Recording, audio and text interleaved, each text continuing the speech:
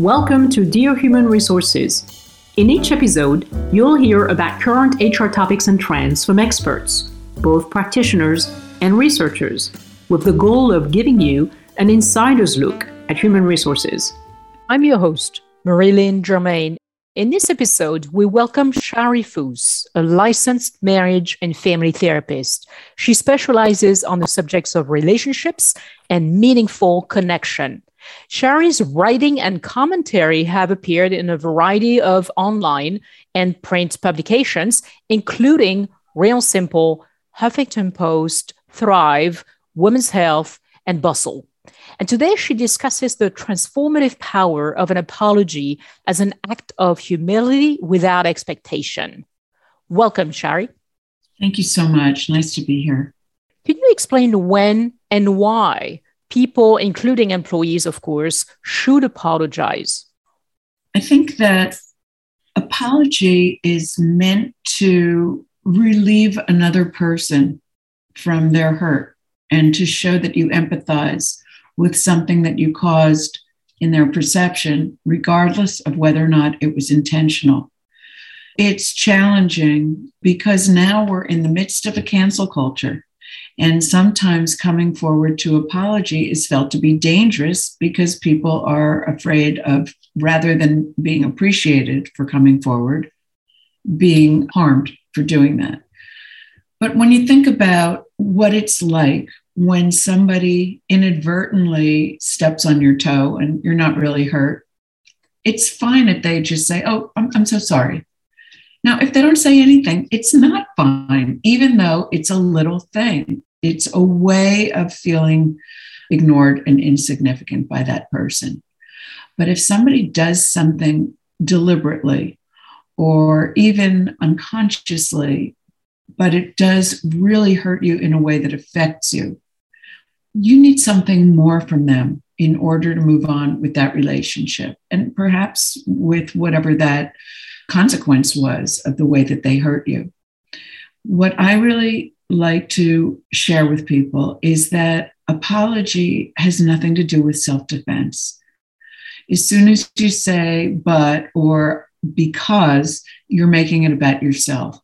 Hopefully, there will be time later for you to present your perspective, but particularly if the injured person is very upset or evoked or anxious, they're not going to really have room to hear you anyway. But the more you imagine what it's like to be that person, the more you put yourself in an empathic position to be able to say, I can imagine it really made it impossible to concentrate for the rest of the day. Or you didn't deserve it after all you've done. Whatever those kinds of imaginations are that you know are possible, just feed that person's depletion. And inevitably, over time, that person will say, well, it's okay because I could do this, this, or this. This is a very fascinating phenomenon, and I invite you to try it out. But it only really gets that person to a sense of being filled up and okay, and possibly even that your relationship has grown for the better as a result of having had to talk about it in a deeper way. That only happens when your apology is selfless and you put yourself aside to imagine their feelings. So what does an effective apology look like? Let me give you an example of a very recent real-time thing that happened. I was 15 minutes late to this podcast. So I mentioned something to you before we got started and you were very forgiving. But at this point, for the benefit of demonstrating, I would just like to say, I'm sure you're really busy. You have a million other things to do. You have a schedule after me. You had something you could have been doing in those 15 minutes before I got there. And I truly apologize for the imposition on your time and potential stress level. Thank you for answering that and for your apology for that matter. Is there an optimal time frame to apologize? In other words, is there a difference between apologizing an hour or a month? after making a mistake. Absolutely. But you know what? We're not perfect. Sometimes we're still too confused about a situation, or sometimes we feel angry and we don't feel like we owe you an apology.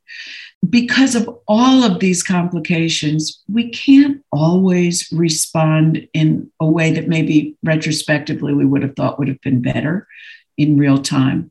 But that can be part of the apology. I'm sorry you had to wait to hear this. I'm sorry I didn't have the clarity or the courage to tell you sooner. And I just hope that doesn't add to what you've already been through. I think the point of apology is just to come clean and be real. And the more honest we are, the more the person we've hurt can identify back with us, because they're not perfect either. However, when we defend, when we say, hey, Marie, I'm really sorry I was late, but it was put on my calendar wrong by somebody. I don't know who that was, but it's not my fault. And I'm really sorry to put you out. You hate me, right? I mean, it's little things are big in relationships. Our communications and the impact of our showing how much we do or don't care not only impacts the moment, but then that person takes that as residue for the rest of their day. It may be small, maybe it doesn't seem to affect other people, but they're still carrying it until you apologize and make it better. It's also complicated by the fact that some people are potentially overly sensitive and misperceiving things, blind to what is objectively happening. And in that kind of situation, it's probably too complicated to go into here, but we can't feel responsible for making somebody whole for things that we really didn't cause. We can empathize and we can care for them, but our apology isn't going to do it. So some people find it quite difficult to apologize. Why do you think that is? So interesting that you asked that. The other day, I was talking to some millennials and they said, why is it so hard for millennials to apologize? And I thought, well, look at cancel culture. Are you kidding me? To come forward is to risk your whole reputation, even if you want to do the right thing. It doesn't always amount to that, but that danger exists. And I think we are so far from having forgiveness for little mistakes, calling somebody by the wrong pronoun or misrepresenting their group in a way that the individual finds offensive. I think for all of us, if we could just agree on taking a step backwards when somebody insults us out of ignorance or a wrong try, as opposed to malice. And when it is something that we can enlighten them with, let's do that. And that'll make a huge difference in people's confidence that they can be honest. And part of being honest is saying, I screwed up. I mean, I screw up all the time, and I so appreciate it when somebody cuts me a break. It's kind of gigantic, and we should pass that on. How would you go about encouraging people to apologize when it's needed, especially those who find it difficult to apologize? I think you have to have a deep conversation with yourself and have clarity about what you stand for. And there are certain things that we may ultimately decide to apologize for that we just really think is such a difference of viewpoint. But because of our reaction, we have nullified the content.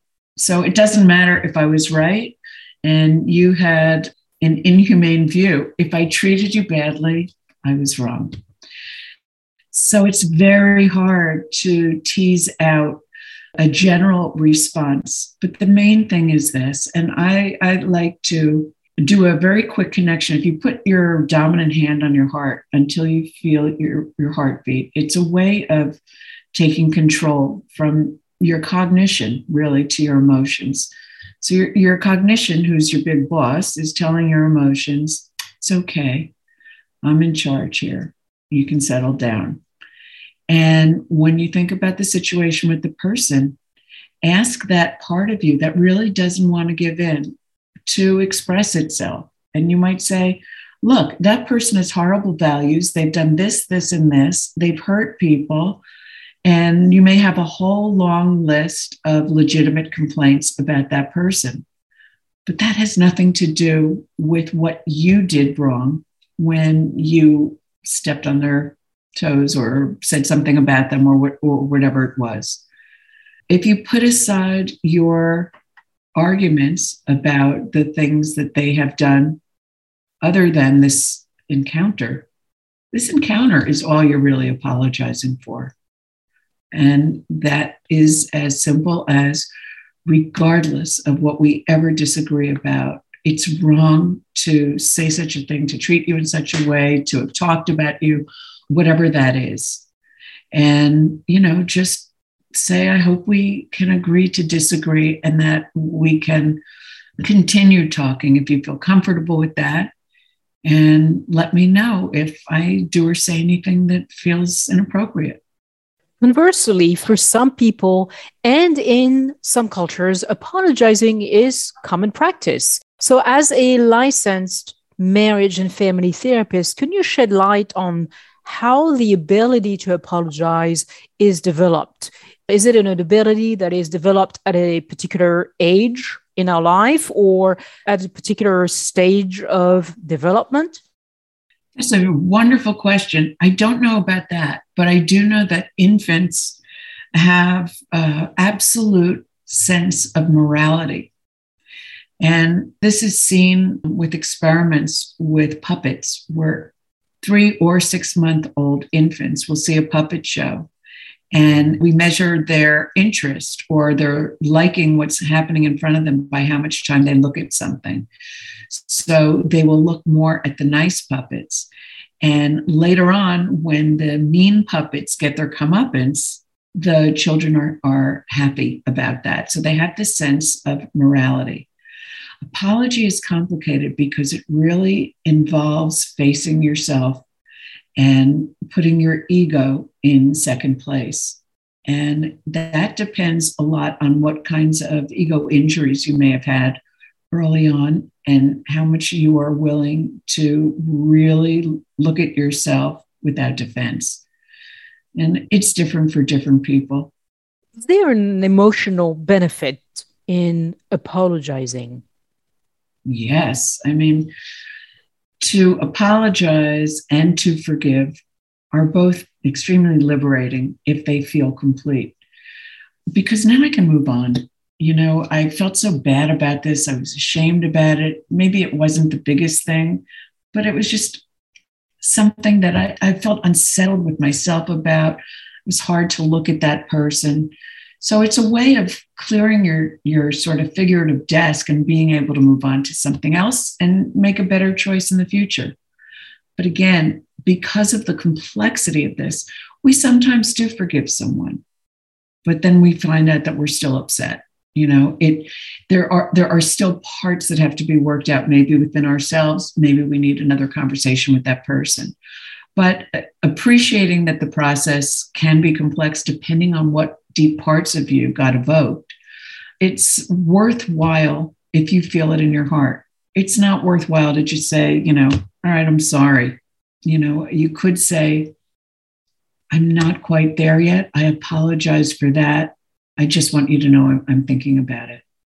I think I've read somewhere that you wrote that apologizing is a transformative power and that it's an act of humility without expectation. Can you explain what you mean by that? It means that just because I apologize to you, just because I say, I'm sorry that I was 15 minutes late, maybe it messed up the whole rest of your day and you're not in the mood to let it go because now you're not going to have lunch or this or that or whatever. Is it bad if somebody won't forgive you?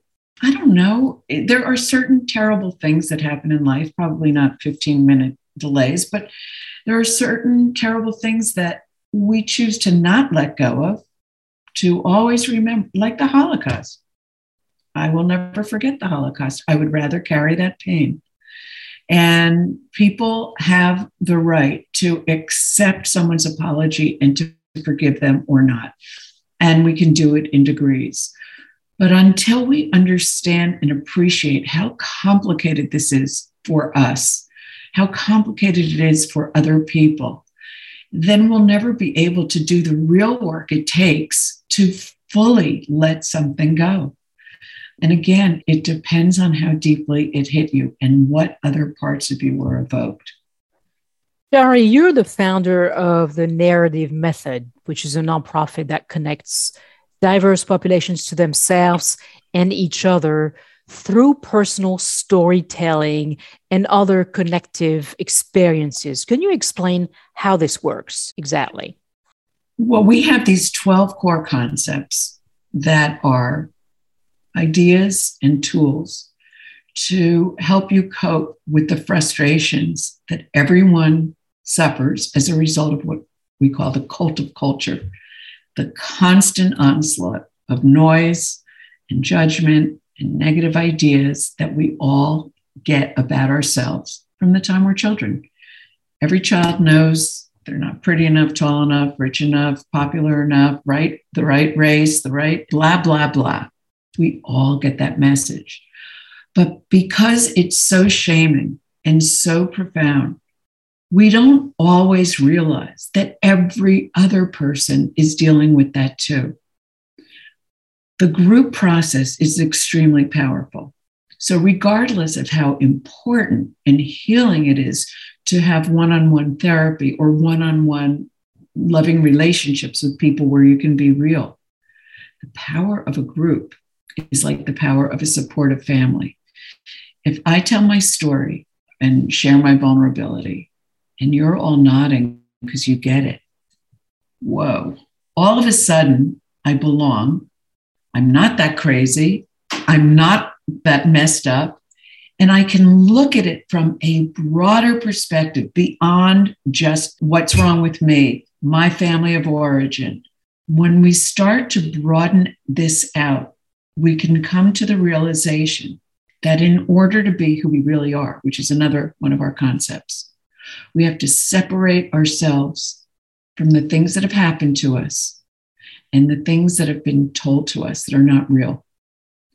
And that is, on one hand, a very simple process, because if you really just get the distractions away and go into yourself, you will fairly quickly recognize what feels right and what feels wrong. What is a buried dream or a live dream, or what interests you?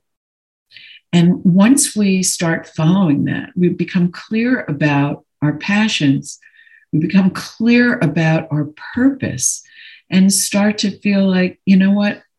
I have value. I have something unique, as every single person does, whatever that might be, something that I'm supposed to give to the world because the world's been giving to me. I've been getting the food and the water and all the rest. And when we feel that mission, no matter how big or how small, it's not our place really to assess it, just to do it. I think we feel our life matters way more than when we're trying to achieve ideals that aren't in our wheelhouse and probably aren't in anyone else's wheelhouse either. Shari, let's switch to a workplace setting, since really this podcast is about HR. How can employees and HR professionals benefit from personal storytelling and also from apologizing, the ability to apologize when it's necessary? It's really a matter of setting the table. If your table is set, meaning if you have a mindset and you approach all the relationships that people that you're working with as, in addition to us trying to do whatever the work is to get that done and to meet deadlines and all of those things, I want to have a life that matters wherever I go. So I'm going to bring my openness to the people that I interact with. There will be times where you realize, I don't really feel safe with this person, and you should not reveal personal things. And you can only sort of assess how safe it is with other people on an individual basis. But if you have a general attitude that I'm going to offer the best part of myself and my honesty, then you will have a far better chance of getting that in return. I think for the HR people who get hit with so many complaints, and it's really hard to take all of that, even if it's not a complaint about you, without getting defensive. But I think if you're in HR or receiving complaints, or you're an executive, people project into you that you're like a parent. That could be a good parent or a bad parent. But if you separate yourself from that role and instead try and identify with the person who's really one down because they're an employee, and you can appreciate what they're saying from their perspective, it's usually not hard to say you're sorry. Your being sorry does not take care of the person who hurt them, but your being sorry makes them feel better. Everyone knows what it is to feel offended by something at work and nobody listens to them. It's a horrible feeling. I mean, it's bad in any relationship. But at work, there's all kinds of people, and all of a sudden you can feel completely alienated, like nobody cares about my side.